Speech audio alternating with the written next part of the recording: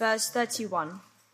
When the Son of Man comes in his glory, all the angels with him, then he will sit on his glorious throne. Before him he will be gathered all the nations, and he will separate people from one another, as a shepherd separates the sheep from the goats. And he will place the sheep on his right, but the goats on the left. Then the king will say to those on his right, "Come, who you are blessed by my Father, inherit the kingdom prepared for you from the foundation of the world. For I was hungry, and you gave me food. I was thirsty, and you gave me drink. I was a stranger, and you welcomed me. I was naked, and you clothed me. I was sick, and you visited me. I was in prison, and you came to me." Then the righteous will answer him, saying, "Lord, when did we see you hungry and feed you, or thirsty and give you drink? And when did we see you a stranger and welcome you, or naked and clothe you? And when did we see you sick or in prison and visit you?" And the king will answer them, "Truly I say to you, as you did it to one of the least of these, my brothers, you did it to me."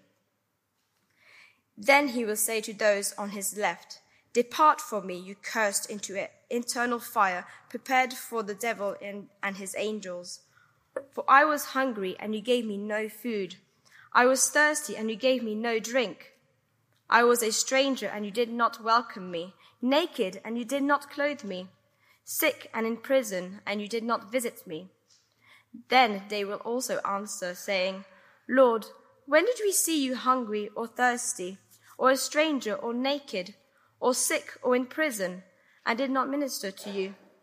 Then he will answer them, saying, "Truly I say to you, as you did not do it to one of the least of these, you did not do it to me." And these will go away into eternal punishment, but the righteous into eternal life. Now, this evening we come to the third of our four-part series on hell. We've seen that Jesus believes in hell. Hell is real. And hell involves the punishment of isolation from the goodness of God and pain. We've seen that real people go to hell. And today we're going to see that hell is forever. Our method has been only to study the words of Jesus himself. The series is entitled Hell from the Lips of Jesus. We stress that hell should only be spoken of with tears in the eyes. It is a stretching series, both a preacher and listener. Jesus wept over Jerusalem. Paul had unceasing anguish over his own people. He spoke of their demise with tears. It is with tears in the eyes and love in the heart that we speak of hell. I reread this week two of the most famous sermons on the subject of hell, both delivered by Jonathan Edwards in the 18th century, Sinners in the Hands of an Angry God, and The Eternity of Hell's Torments. Listen to Edwards speaking in 1741. "How dismal will it be to know assuredly that we never, never shall be delivered from dreadful despair, to have no hope. When we wish that we might be turned into nothing, but shall have no hope of it.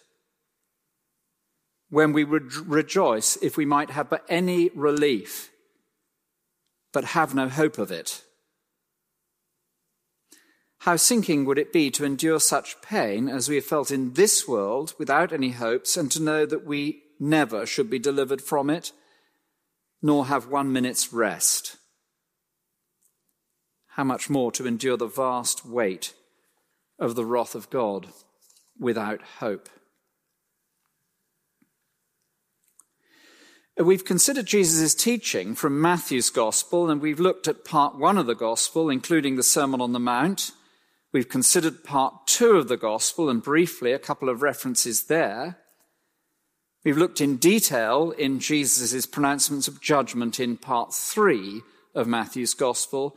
This week, part 5, and the famous so-called parable of the sheep and the goats. Before we get to part 5, worth noting that in part 4, Jesus speaks of hell on at least 3 occasions.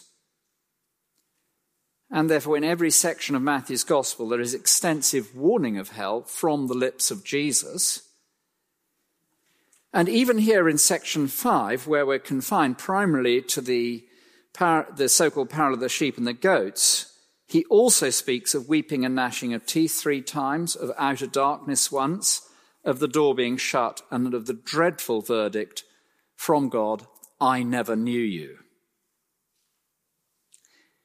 It's hard to know what to say to the person who says Jesus doesn't speak of judgment and hell, other than that they follow a different Jesus to the Jesus of the Bible, a fantasy Jesus of their own concoction, an imagined comfort blanket Jesus, perhaps like the teddy they may take to bed to ward off frightening imaginations. For the rest of our time, however, we're going to spend in the so-called parable of the sheep and the goats, and we're going to consider the glorious return of Jesus, the decisive division of Jesus, and the eternal judgment of Jesus, the glorious return. Verse 31, when the Son of Man comes in his glory and all the angels with him, then he will sit on his glorious throne. Before him will be gathered all the nations, and he will separate people one from another as a shepherd separates the sheep from the goats. Now, the phrase or title, the Son of Man, is a title. It's Jesus' favorite title for himself. It's taken primarily from the book of Daniel. And there God gathers before one who is described as one like a son of man, all the nations, and they come before him in judgment. To him was given dominion and glory and a kingdom that all peoples, nations, and languages should serve him. His dominion is an everlasting dominion that shall not pass away. And here in verse 31, Matthew chapter 25, Jesus tells us that the Son of Man will come in his glory and all the angels with him, and he will be seated on his glorious throne. It's true to say that the Son of Man is already enthroned. Following his resurrection at the end of the gospel, Jesus announces, all authority in heaven and earth has been given to me. Paul, in the letter to the Ephesians, says God seated Jesus at his right hand in the heavenly places, far above every rule and authority, power and dominion. In the book of Revelation, we read, one like a son of man, clothed with a long robe and a golden sash, with hair white and eyes like a flame of fire, feet like burnished bronze, and a voice like the roar of many waters spoke. So Jesus is already enthroned. I guess it's possible for us to have too small a view of Jesus, even today. I grew up in a time when you could still make an appointment to see your bank manager, and he might even be eager to see you. Mine actually never was for some reason or other. But you know, some people have a view of Jesus like that I book in to see him when I'm in a moment of particular need, rather like Aladdin with a genie in the bottle, or Harry in the Philosopher's Stone having an owl to call on in times of trouble. But whatever we may think, Jesus is currently enthroned in all his glory. And on that day, we will see him as he is. He will appear on his glorious throne. He will be seated in the place of judgment. And he will gather all nations before him. And he will separate people one from another as a shepherd separates the sheep from the goats. Come across that poem by W.E. Henley, Invictus, inconquerable, undefeated. My head is bloody and unbowed. It matters not how straight the gate, how charged with punishment the scroll. I am the master of my fate, the captain of my soul. No, W.E. Henley, that is not the case. You will meet him in judgment. And God would say to any who believe that somehow they will avoid that day, that we have bought the second oldest lie in the book. Genesis chapter 3, verse 4. When the devil says to Adam and Eve, you will not surely die. There will be no judgment. There will. And God has set a day when he will judge the world by one man, and he's given evidence of this by raising Jesus from the dead. at the glorious return of Jesus, all Henley-esque delusions will be scattered, and he will gather the nations before him. The glorious return. But then there is this decisive division, and this so-called parable captures it beautifully. It's not actually a parable. Technically, everybody calls it a parable. It isn't really. Jesus is speaking about a real event. Imagery is used, but it's not a whole kind of story to depict something else. It is reality that is being spoken about, and there are a couple of metaphors to do with sheep and goats. But Jesus will separate us out, and it is binary, and there are only two options. People go either to the left or the right. There's no gradation. It is immediate. There's no waiting chamber or correction center or place of reformation. It's one way. There's no return. It's eternal. He will place the sheep on his right and the goats on his left. And the imagery of shepherd and sheep is a brilliant one. At the end of each day, the flock of sheep and herd of goats that have been grazing together is sorted. It's like the parable of the net in Matthew 13, also speaking of judgment. The net is drawn in and the fish are sorted. It's like the wheat and the weeds at harvest time. The harvest is gathered. The fruitful from the useless is sorted. And a day is set, and the clock will strike, and Jesus will return. And of course, the shepherd could tell at a glance which is which. It's obvious. Indeed, they could do it by feel in the dark. And one goes one way, and the other, to an eternal end. We ask on what basis, and verse 37, you'll notice, speaks of those on the right, the sheep that is, as the righteous. Then the righteous will answer him. And verses 35 to 36 speak of their acts of righteousness. I was hungry, you gave me food. I was thirsty, you gave me drink. I was a stranger, you welcomed me. I was naked, you clothed me. These acts are to have given food and water to the Son of Man, to have offered hospitality, clothing, to provided medical and physical needs. And that leaves the righteous perplexed. When did we do this? And in verse 40, Jesus responds. The king will answer them, truly I say to you, as you did it to one of the least of these my brothers, you did it to me. That leads many to suggest that the basis of division or judgment lies in general good works of kindness and compassion to those less well off than ourselves in this life by any and everybody.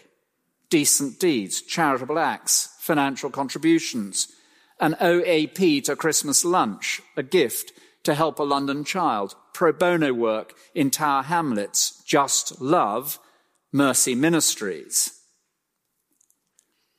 But that's not quite what Jesus is getting at. And that's obvious from verse 40.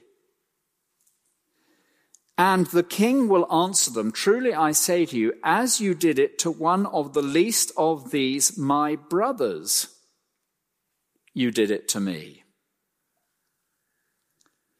Not only does the judge refer to those assembled, all of them on his right, as my brothers and sisters, as you did it to one of the least of these my brothers.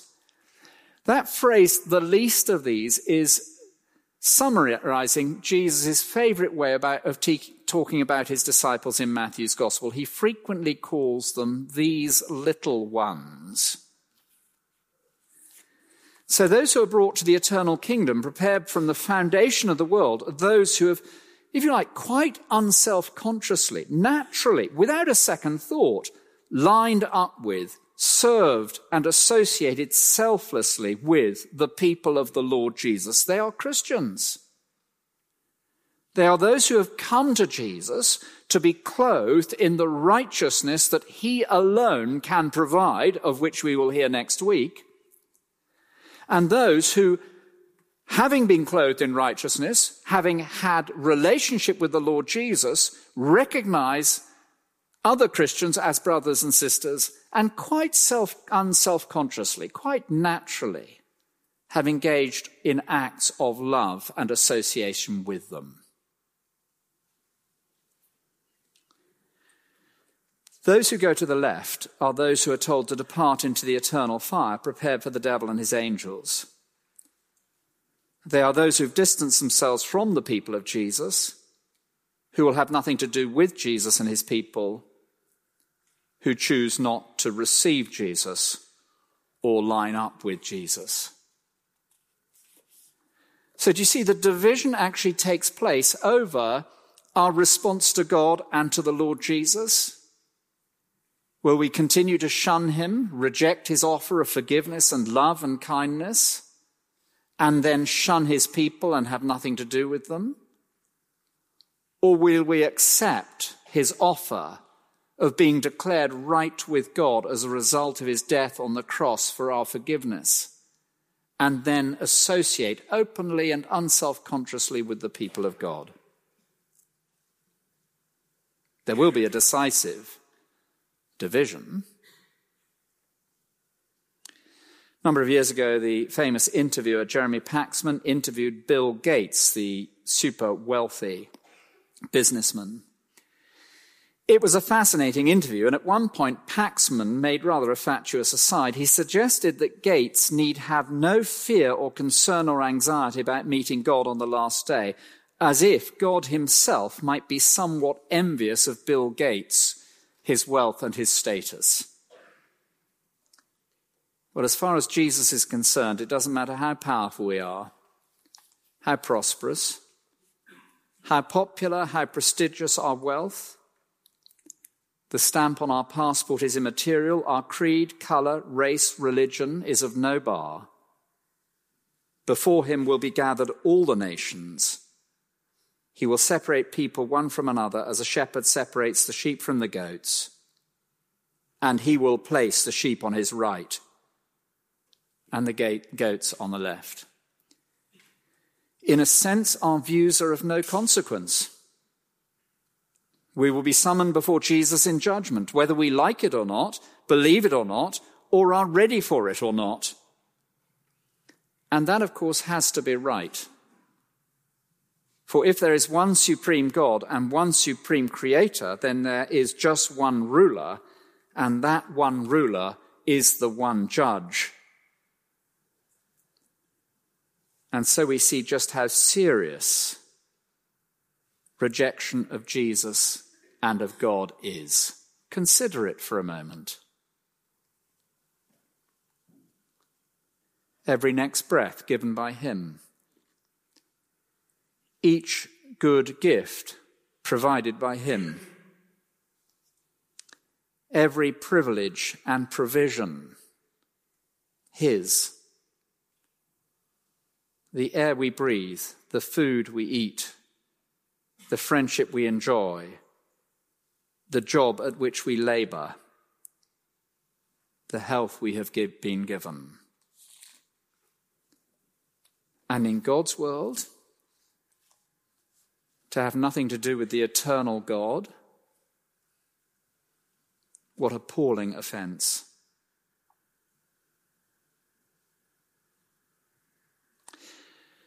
The final return, the decisive decision, and the eternal end.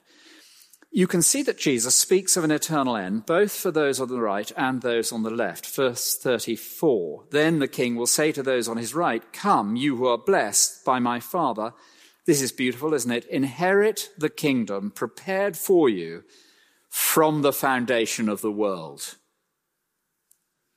Verse 41, he will say to those on his left, depart from me, you cursed, into the eternal fire, prepared for the devil and his angels.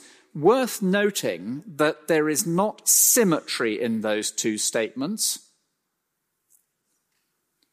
Verse 46, These will go away into eternal punishment, but the righteous into eternal life.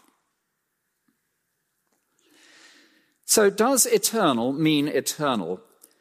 This view has been around for quite some time, but since the 1980s it's been popularized by a number of authors: Clark Pinnock, E.W. Fudge, Philip Edgecombe Hughes, and the very well-known and great Bible teacher, John Stott.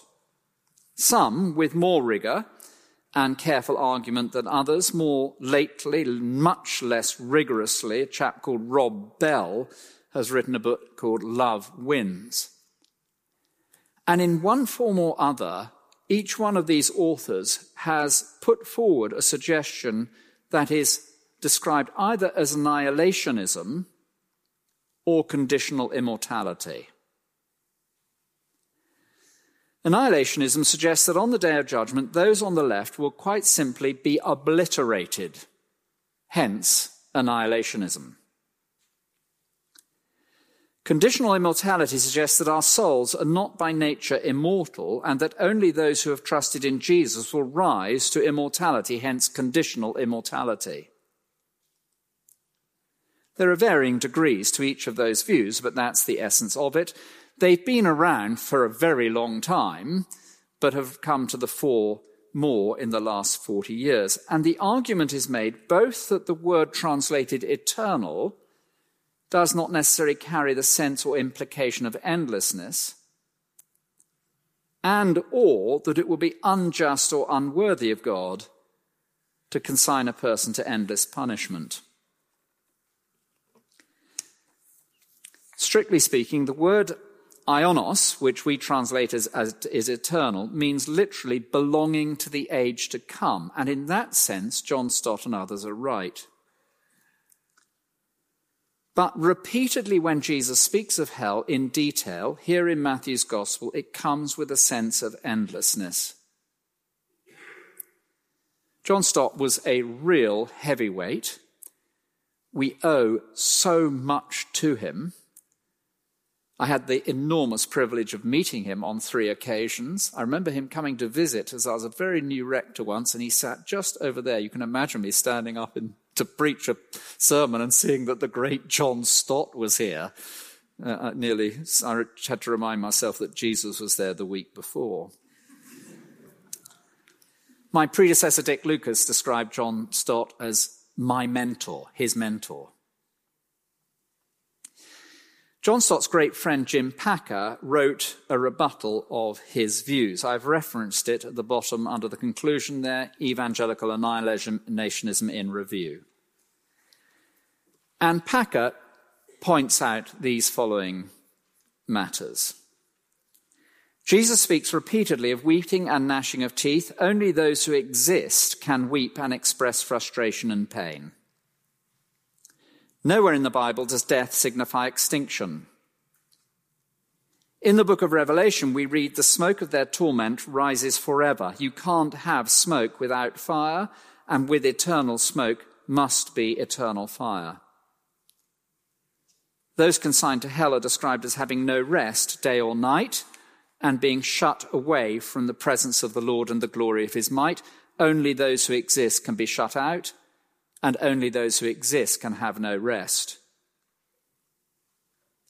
Most conclusively, Packer, in a different article, I'm sorry I couldn't find it, it's buried somewhere in my study, takes us to verse 46. These will go away into eternal punishment, but the righteous into eternal life. Packer makes this point. There is a self-conscious parallelism between the eternal life and the eternal punishment. Leon Morris, another great one, puts it like this: the more meaning we put into eternal life, the more meaning we must put into eternal punishment. Personally, I think Stott was wrong in this one area. Is it fair?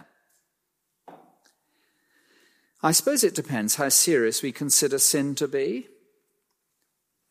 It depends what we understand about the ongoing nature of rebellion beyond death. And it depends on what we understand to be the need for retribution, that is just punishment because crime is so serious, regardless of any reformation. There is a difference between one kind of offence and another. We all know that to be true. I walk across the street, I slap you in the face. That's a simple matter of assault. I walk into the CEO's office, I slap her in the face. That's slightly more serious. I find myself in court, I jump from the dock, scramble onto the judge's bench and slap him in the face. That is more serious still. I decide to place myself in the crowd at a major civil event. I break from the crowd, jump into the monarch's chariot and slap him in the face. That is really very, very serious indeed. Edward Donnelly, in what I think is the best book I've come across, popular book on heaven and hell, uses example, I'm sorry to put this to you, of chopping up a worm, chopping up a small animal, and dismembering a child. They are of different orders. And sin is rebellion against our Creator. And our Creator is eternal. And sin is shaking my fist at God, the everlasting God. And sin is refusing to acknowledge King Jesus. And what is an appropriate punishment for so dreadful an offence?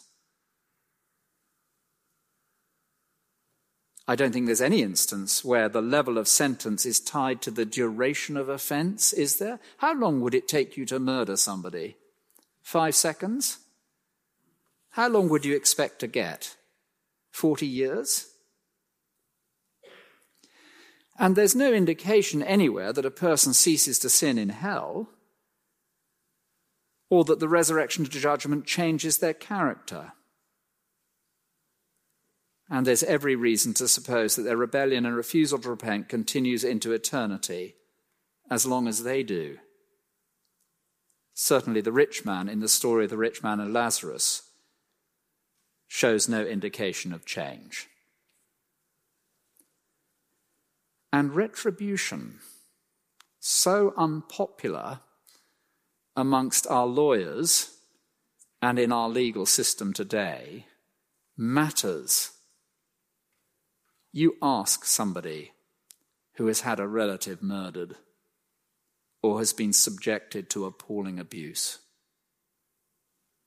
Punishment needs to happen because punishment needs to happen, regardless of reformation.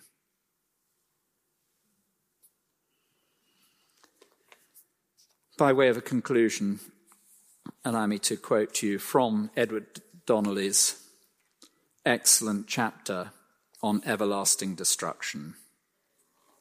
Hell. Absolute poverty.